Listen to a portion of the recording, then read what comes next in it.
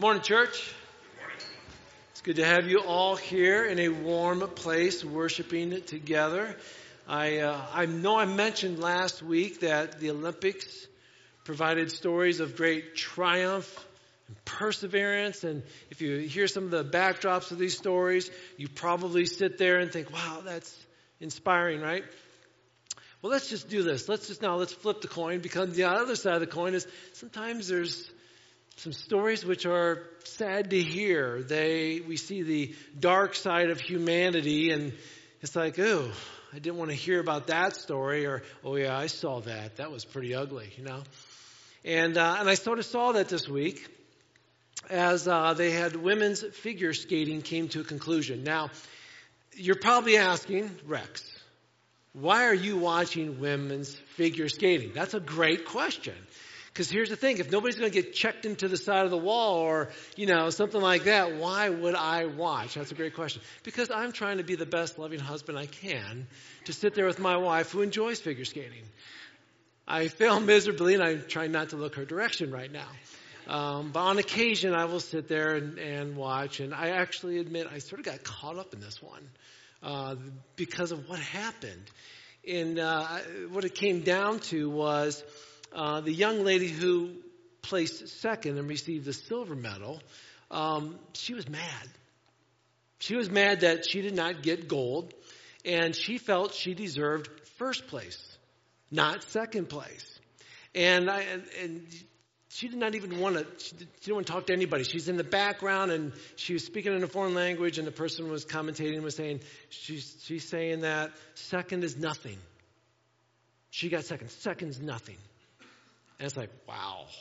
She couldn't celebrate with her teammate who got first place. Sorry, I can't celebrate with you how awesome you did. And her opponent who got third. Sorry, I don't want to celebrate with you that you're one less than me.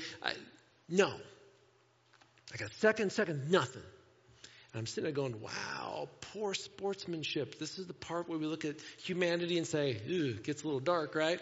And then I thought about it, and I thought, you know what she reminded me of? People who pout. Yeah, a bunch of pouters. Now, I'm sure nobody in this room has ever pouted.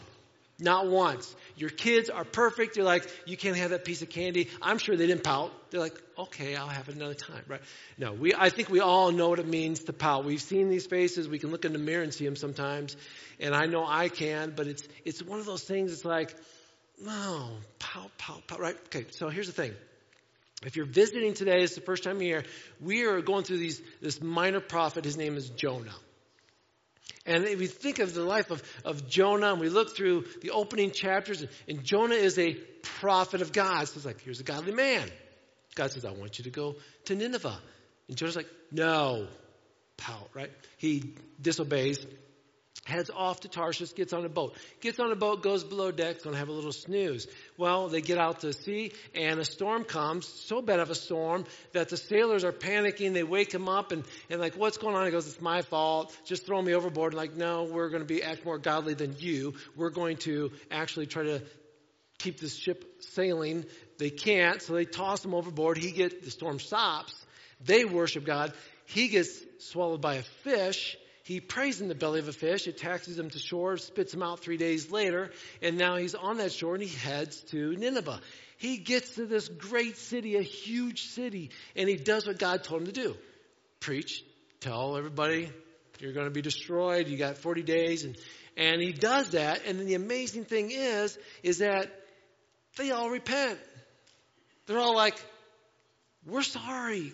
We're sorry, God. It's like, wow, this is excellent, right? And then you turn to chapter 4, and all of a sudden you have this pouting prophet. He's like, God's not going to destroy him. It's like, what's going on here? I mean, we have 3 chapters of a roller coaster ride of this man, and we're wondering what's happening. Instead of the repentance of Nineveh giving Jonah a reason to celebrate, he's angry. We don't get it, right? You would have thought that after seeing all these people turn in repentance, he would have said, man, this is awesome. This is going to go down in history as the greatest revival of all time. Somebody's going to write a book about this, and it's going to be huge, and we'll talk about it for ages, and I'm going to be bigger. If there was ever a guy by the name of, I don't know, Billy Graham, I'll be bigger than him, And it's like, this is super, right? But he didn't do that, did he? We look at chapter 4, and a strange thing takes place. Open up your Bibles, if you would, to the book of Jonah, and we'll read through the whole chapter. It's a short chapter, as they've all been short. And let's read starting in verse 1. This change of plans, that's the repentance, that's the revival, greatly upset Jonah, and he became angry. So he complained to the Lord about it. Didn't I say before I left home that you would do this, Lord? That's why I ran away to Tarshish. I knew you were a merciful and compassionate God, slow to get angry, and filled with unfailing love.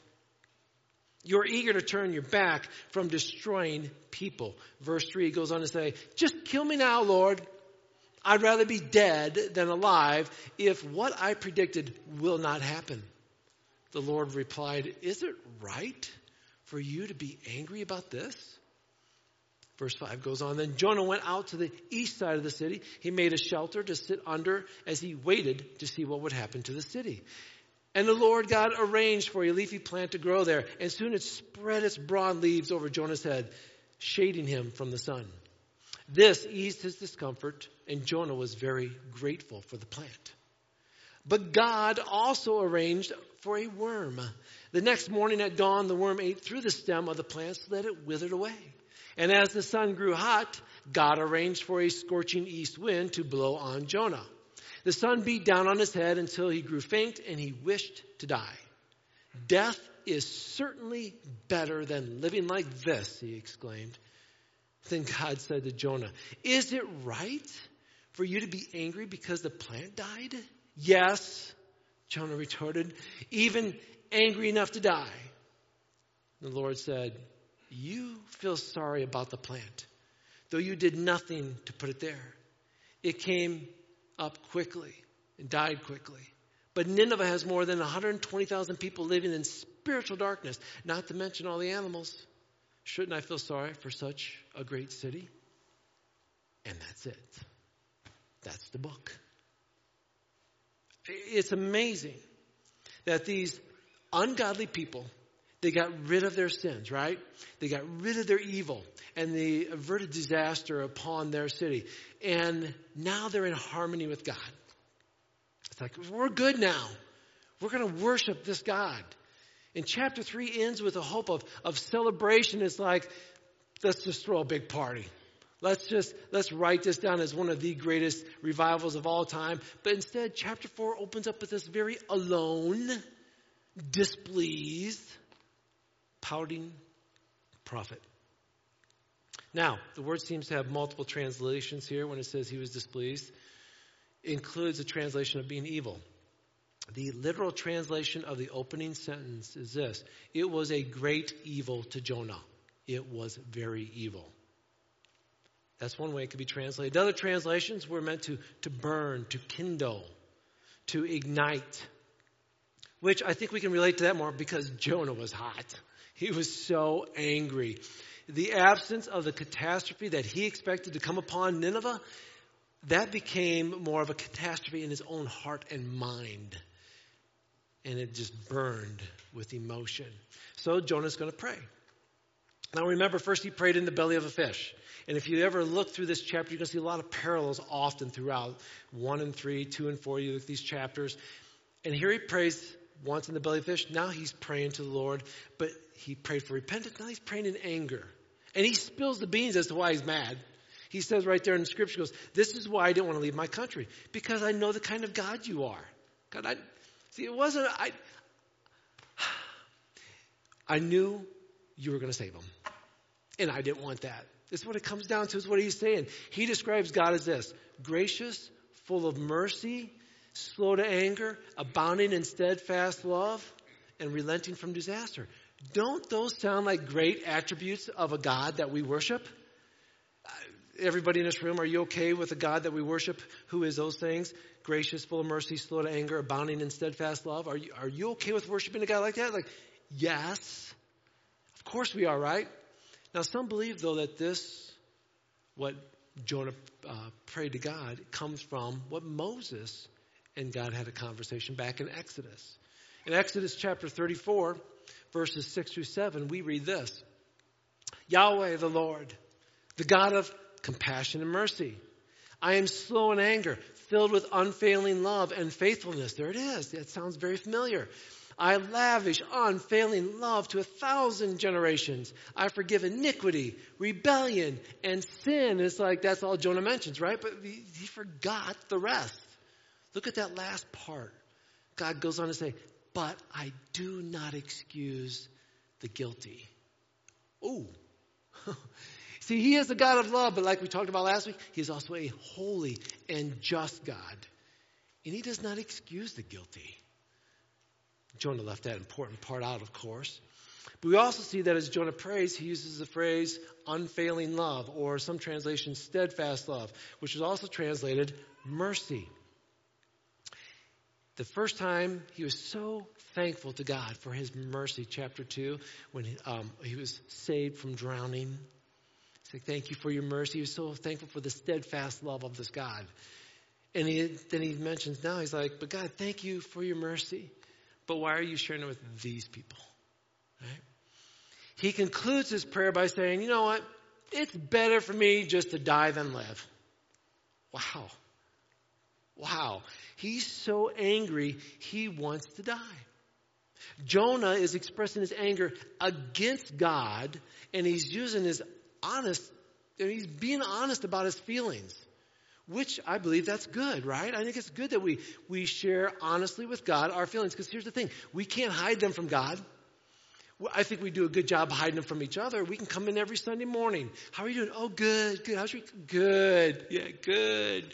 And we know that we have just probably lied to people because we know there were some not so good moments this past week, right? But we're like, oh, good. We can hide them. Our spouse, how are you doing? You doing okay? I'm good. No, you're not. We can maybe start picking up on our spouses a little bit better, but still there's moments we try to hide. With God, I'm sorry, there's no hiding. He knows how you feel. So why not go and express it, right? That's what Jonah's doing. But here's the thing. Just because you're mad at God doesn't mean he deserves it. Can I say that again? Just because you're mad at God doesn't mean he deserves your anger. It may not be his fault. Most likely isn't his fault. Let me give you an example. You're walking through your living room in the middle of the night, and somebody left something out. Not on a chair. You stub your toe. Like, now, guys and girls act differently. Girls are like, and you whimper, maybe you cry. And you sit down. Guys are like, dumb chair. It's the chair's fault. We've got to blame somebody. Now, regardless of the fact that it was dark, I could have turned on the lights. I could have been paying attention. I might have been looking at something, but it's the chair's fault, right? I think sometimes we do that with God. If we were just paying attention, if we were walking in the light of the Spirit, we probably wouldn't be stumbling all over the place. But we get angry, something bad happens, and got to blame somebody, so we're going to yell at God, right? And it's like Jonah in this moment, he's like, I'm so frustrated. God, I knew you were that kind of God. And Jonah was grateful for life. We see that. When he was in the pit of the fish, he was grateful to be alive, and he was grateful to be saved. He was thankful that his soul was revived. But here's the thing. When God extends that same kind of mercy to the people of Nineveh, Jonah's not cool with that. Not one bit. He's like, you're going to show them that kind of, the mercy you showed me, you're going to show them? Take my life. He's a confusing man, isn't he? Jonah is struggling with an issue here, and I think it's an issue that all of us, if you're in here in this room this morning, you are a believer in Jesus Christ. You place your faith in him. You are a Christian that's on a journey growing daily. You are going to have the same question sometime. You're going to have the same issue sometime. And this is the struggle, the issue that we all have, and that is dealing with the sovereignty of divine grace. It's like, to whom should God show grace? We're all going to struggle with that question. We're okay that God shows us grace and mercy, right? But what about those other people? It's like this. Let's say you know how to do things the right way. Okay? You've got it nailed down. And then you watch some people over here that are doing things not the way you do it, not the right way. They're cutting corners. They are cheating. They maybe don't even come close to the way you would do it, but they're being blessed and you're not. Have you ever been around somebody like that? Maybe as a coworker, a teammate, family member, where they didn't study. Oh, but they got the A. And I studied all night long, and I didn't come close to an A. That person, like, I didn't read the chapter, and I got an A. It's like, that's just not fair. I've been working so hard, but that guy gets to play in front of me. And I've watched them at practice. They're lazy. But coach is putting them in before me. That's not fair. At work, I did not get the promotion. I did everything that the boss wanted me to do. I worked. I put in extra hours. That person, during lunch, I'm not going to tell you what they do. Matter of fact, they call in. They do all kinds of stuff that's just not right. How come they got the promotion I did? I don't get a promotion. I don't get the pat on the back. I don't get the attaboy, Rex. Have you been there? Have you had those moments? I remember many times in coaching when I had my team and I'm looking at my team, I'm going, hey, our team's doing okay, but we're doing everything right. How come we're losing? I'm looking at that team. They do not do things right. They got poor sportsmanship. I've seen them cheat. And they're winning. God, it's not fair. That's what I'm talking about here. We sort of sit here and we think, we're the good guys, they're the bad guys. We're living in a nation right now, a time and culture right now, in which we look around. If somebody's just a little bit different than us, we don't want to talk to them. We're going to unfriend them. Well, first I'm going to talk about them. Then I'm going to unfriend them. And it's sort of like, we're different, and we can't handle that. And that's sort of like what's going on with Jonah here. Jonah has tasted God's grace and mercy, but he doesn't want the people of Nineveh to taste it. I think it's okay for me to get grace. I think it's okay for me to receive mercy, but not them. Nope. Now, it's important to remember, though, that this crazy little man, this little pouting man, he was a prophet of God.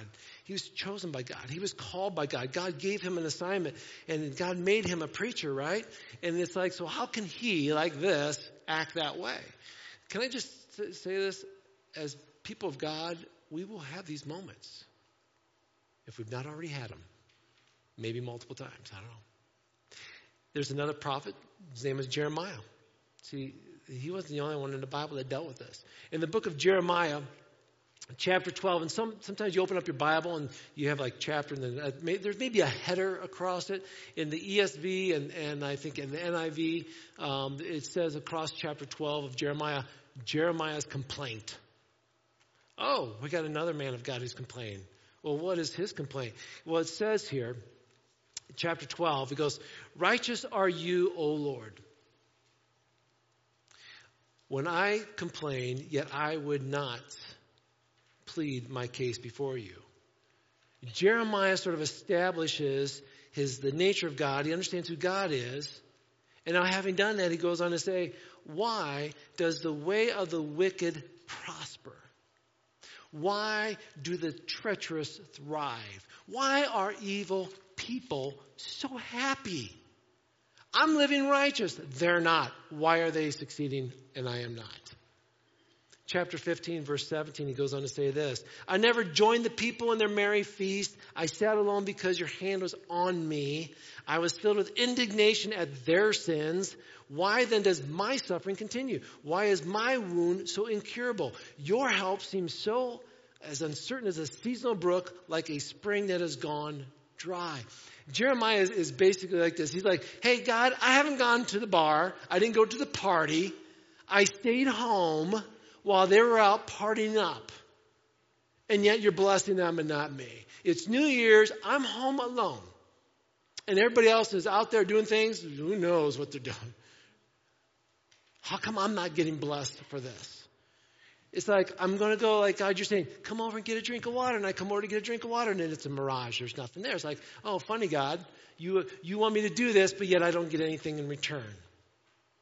That's sort of like what Jeremiah is saying here. These are the questions of a prophet of God. And there are certain things when we look in the Bible, it's like it's clear as a bell, right? There's a lot of clarity to certain things in the Scripture. But then there are times when we open up God's Word, it's like, I don't get it. These are moments, Jeremiah and Jonah, where it's like, God, I don't get it. And I'm going to tell you, church, you may not get it until the day you're in the presence of God. That's why we trust Him. If everything was spelled out correctly, you wouldn't need faith. Because it's told right there. So I don't need to trust it, right? That's why we trust God. That's why we have faith. In Jonah's case, he's sort of like he has a standard for himself. And he has this, and then the standard for basically the people of Israel. But then he's got another standard for these other people of Nineveh, the enemies of God. In Jonah's mind, it was okay for God to forgive Jonah's disobedience. But it's not okay to forgive these people in their disobedience. Instead, if Jonah says, hey, God, it's kind of like this, God, I know you've been kind and compassionate towards me, and I really thank you for that. You got me out of the problem. I was about ready to drown. Thanks, God. Love your mercy. Love your grace. But I don't like the idea of that mercy and grace, that kindness and that compassion being shown to these people over here. I mean, after all, God, it's the Assyrian power. They are the enemies of you, God. These are bad people. And I mean, you told me to pronounce judgment. I'm like, pronounce judgment? I'm on it. Hey, it's going to fall on you. And I had fun walking through the city. It's going to fall on you. It's coming down. And so, God, I thought you were bringing it down. But you're not. I didn't expect you to show compassion on these people. I just don't get it. God, they don't believe in you like I do.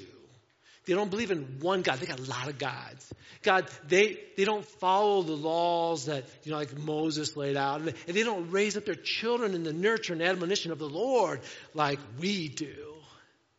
God, you see how different we are? So maybe you should show grace and mercy differently. Just saying. Maybe that's how Jonah's heart was. And you think about that. But the question comes out. So why would you be merciful to them, God? Whenever we find ourselves thinking that way as Jonah did, it might be clear that we have forgotten what grace and mercy looks like that's been shown to us. Think about this. Who's deserving of grace? Isn't that like the ultimate oxymoron? Who deserves grace? What is grace? Grace is getting what we don't deserve. So who deserves grace? Nobody does. That's why it's called grace. And mercy is not getting what you do deserve. And God says, I'm giving you both. Jonah, I'm sorry, you had a disobedient heart. Did you deserve to be rescued from the bottom of the sea? No. That's called grace. It's called mercy. You deserve to die. You didn't get that mercy. You got life. I gave you what you did not deserve. Jonah's angry with God, and he's acting in a way that Jonah did not understand. He did not approve. And I think sometimes we can maybe be there. I mean, ask yourself, have you ever been there? Have you ever been angry with God? You ever been angry with God because, maybe he's acting in a way that you don't understand or approve? And again, for Christians, I'm sure it's happened to all of us in here.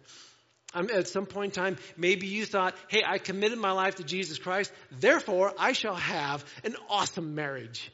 My marriage isn't the greatest, so God, what's going on? Hey, God, I gave my life to you, therefore I should be an incredibly great parent that will raise up their kids. Parenting is hard. God, where you at? Maybe you thought, as a result of putting God first, you would be blessed with all kinds of things. And it's like, I don't. My pockets are empty. I'm struggling with my job. I'm making ends meet has been difficult. God, I thought if following you meant I got blessed in all these things, and I'm not. And we get angry with God. And then we look around at other people and like, well, they look to be happy and they don't follow you. So why am I following you, God? Why am I worshiping you? That's sort of what's going on here. And we think because the Lord has failed to meet Jonah's expectation, Jonah decides, I'm just going to pout. God says, oh, okay, Jonah. But I'm going to ask you this question, and it's a really good question. He says this, is it right for you to be angry about this? He didn't say, are you angry? He knows he's angry, but is it right to be angry? I don't know, is it right for us to be angry with God at times?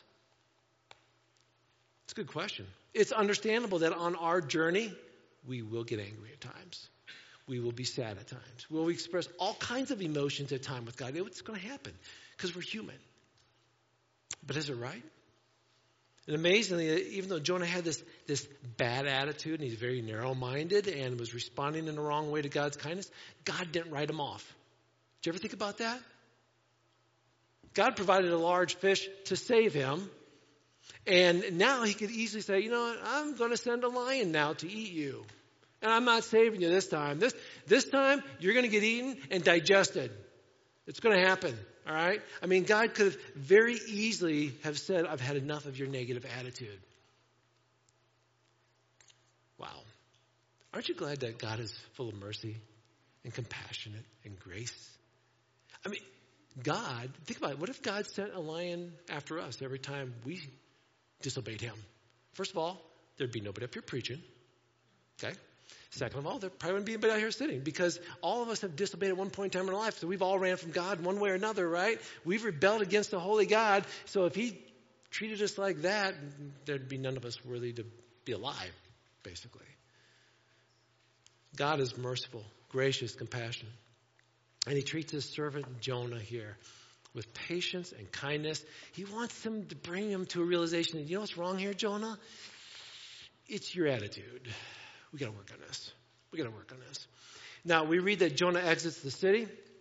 You got to love this. He's like, I'm out of here. I'm going to go make myself a little shelter. I'm going to go out to the east side of the city. I'm going to make my shelter. I'm going to sit underneath it. I'm going to emotionally and physically cool off. I'm going to pop the popcorn, sit back, and wait for the show. I'm going to see what God does. He's expecting God to bring down fire on this city. He wants to see this. Well, in the meantime, God arranges, as we see, remember, God arranged a storm. God arranged a fish. Now God arranges here, it says, a plant to grow up. We don't know what kind of plant. It's just big, leafy, and provides shade, right? The next day arrives, and God now arranges a worm. That worm eats through the stem, kills the plant, and then God arranges a scorching east wind to come in, and it withers up completely. Now he is so miserable. Probably sunburned and aching. He's like, I wanted this place to be destroyed. It's not being destroyed. And now I'm mad because my plant died. He is so frustrated. And I look through this and it's like people say, well, how did God arrange all these things? God was always arranging things. Look through creation of what he did throughout the Old Testament, whether he arranged the Red Sea to part, or whether he arranged quail to fly in for the children of Israel and manna, or whether he arranged for the ravens to feed Elijah. God was always arranging, using his creation to help mankind. And he's doing the same thing here, but this time he's using creation to really help Jonah learn a lesson. And then God looks at him and says, is it right for you to be angry because the plant died? And Jonah's like, yes, enough to die. Really? It wasn't even your plant. He sounds like a brat, is what he sounds like. I mean, let's be honest, right? He is more concerned over a plant than he is over people. Jonah allowed this silly thing, like a plant, to become an idol in his life. And some of us, we lose things in our lives. We do. And it makes us wonder sometimes if we treat things in our lives like a gourd. And when that thing in our life dies, we're like, I might as well just give up. Because that one thing in your life is gone. Maybe that one thing in your life has become an idol. And God was trying to help remove that so you were worshiping him, not it. How often, this guy by the name of Meyer said this quote, how often are our gourds allowed to perish to teach us these deep lessons? In spite of all we can do to keep them green, their leaves turn more and more sere and yellow until they droop and die. God calls them on this. He says, you have pity for this plant in which you didn't do anything to make it grow. Nothing. You didn't make it grow. It came into being in the night, provided you shade, and it perished in the night. And should I not pity Nineveh? That great city in which there's 120,000 people living in spiritual darkness. Should I not pity them more than a plant? Jonah provides no answer to this. It's like crickets. It's like God is saying, how valuable are people to you? I created mankind in my image. Church, when we look around, everybody in this room, you are masterpieces. You are created with value by the God of this universe. You have incredible value. You know what respect is? Respect is looking at somebody and saying, you have value. And when we treat people wrong, when we talk bad about people, when we say mean things about people or make people feel bad, we are taking God's creation and devaluing it. That is sin. God says, there's 120,000 plus people I value. And you're worried about a plant. Still, crickets. Come on, Jonah, say something. Jonah, how about a third prayer? How about a, God, you are right. I've had such a bad attitude. I've been pouting. I'm negative. I'm sorry, God. People do have more value than the things in my life. And you, God, you are right. You are full of compassion and mercy. I've been judgmental. I know these people are your enemy. But if you want to show them mercy, that's your choice, God. Help me to have a heart of compassion for people. Because I obviously don't have one. That'd be an okay prayer. Crickets. Nothing. Nothing. These are the last words recorded in Jonah's book. And it's sort of like, well, that stinks. I mean, have you ever watched a movie, read a book, and you're reading, you get the last chapter, and you're like, okay, that's it? That's it? Oh, come on, how about 2 years later, and then a really cool another chapter, right? Or, well, then they change, and nothing. Nothing. Someday maybe I'll go through and I'll read all the letters and the books of the Bible and see how they all concluded with every character and see which were positive and negative. And like Paul always writes with now go out there and fight the good fight. Okay, Paul. Jonah's like, I'm still mad at you, God. Okay, Jonah. It's sort of disappointing, right? The mercy of God is so great and the compassion of God is so incredible. And we look at the end of this book and you know what? Maybe that's why we don't have an ending. Because maybe it's not about what Jonah does, but maybe about what we do with it. Maybe we need to ask that question. Do I have a heart like God? We know what happened to Jonah, but what about us? When we read through this, we've read about all these stories throughout this whole book. Mercy, God shows mercy, God shows mercy, God shows mercy. And at the end of the book, God's like, so, do you have that mercy in you? I've shown you mercy. Are you ready to show mercy to others? Worship team, would you come forward, please? Jesus tells a story. And you remember if you read through the book of Luke, and he has a lot of stories. He tells one of the prodigal son. And he does this, I really believe, to demonstrate God's mercy and love. And so you got this prodigal son who lives wild, right? He gets his money from his dad, the inheritance, and he goes off and he spends it living crazy like he makes a mess of his life. And then he decides to come back. He's like, I've really messed up. And he comes back to his father to apologize and to ask for forgiveness. And he comes back, and what does the father do? The father says, I love you. I forgive you. I'm going to hug you and kiss you. I'm going to give you a ring to put on your finger. I'm going to put a robe and sandals on your feet. Let's kill the fattened calf. Let's have a party, right? And so the music starts, and the older brother's like, hey, what's that music going on? And he calls up one of the other servants, and he says, hey, what's all the noise going on? He goes, your brother's back. The one that ran off and made a mess of things? I know, you already know, right? And he goes, we're celebrating because of his safe return. He's back. And the brother's mad. I mean, we all, some of you have siblings, And what if one of your siblings was just living crazy, dangerous, and they come back and they get it right? What's your attitude towards that? Well, this brother didn't like it. He goes to his dad and he goes, hey, all these years I've been a servant in your house. And you've never given me anything. And when this son of yours, I love it, he never says my brother. And when my brother comes back, no, when this son of yours comes back, he makes a complete mess of things. He comes back, he comes up the road, and you do all these incredible lavish things for him, and you kill the calf, and now we're going to have a party. Explain that to me, please, Father. Doesn't that sound like us sometimes? God, why are you showing these people mercy? Ultimately, divine grace and mercy towards sinners cannot be understood. If you figure that one out, please come tell me. It doesn't have to have a reason. It just simply reflects the way God is. God is full of mercy and grace. And he shows that over and over. Now he says, do you, church, have a heart like that? Are you ready to show other people mercy? Are you ready to show other people grace? Would you stand, please? This is a good time to sort of self-reflect on the degree of how we show compassion to others. We sang that song, Lord, show me, fill me. So you know what? So we can go out to those around me. Do we really mean that when we sang that? Or are we more concerned about our jobs and things and this and that than we are about the things that God's concerned about? We've learned as we've read through this book that God is a God of second chances. He gives us incredible divine assignments. We have learned that God shows mercy, and we have to ask ourselves, now can we do the same? Can we show others mercy and grace? Let's pray. Heavenly Father, you are a God who is full of mercy and compassion. And I thank you, God, that we can come to you with our attitudes, as negative and as bad as they may be at times, and we can confess those to you.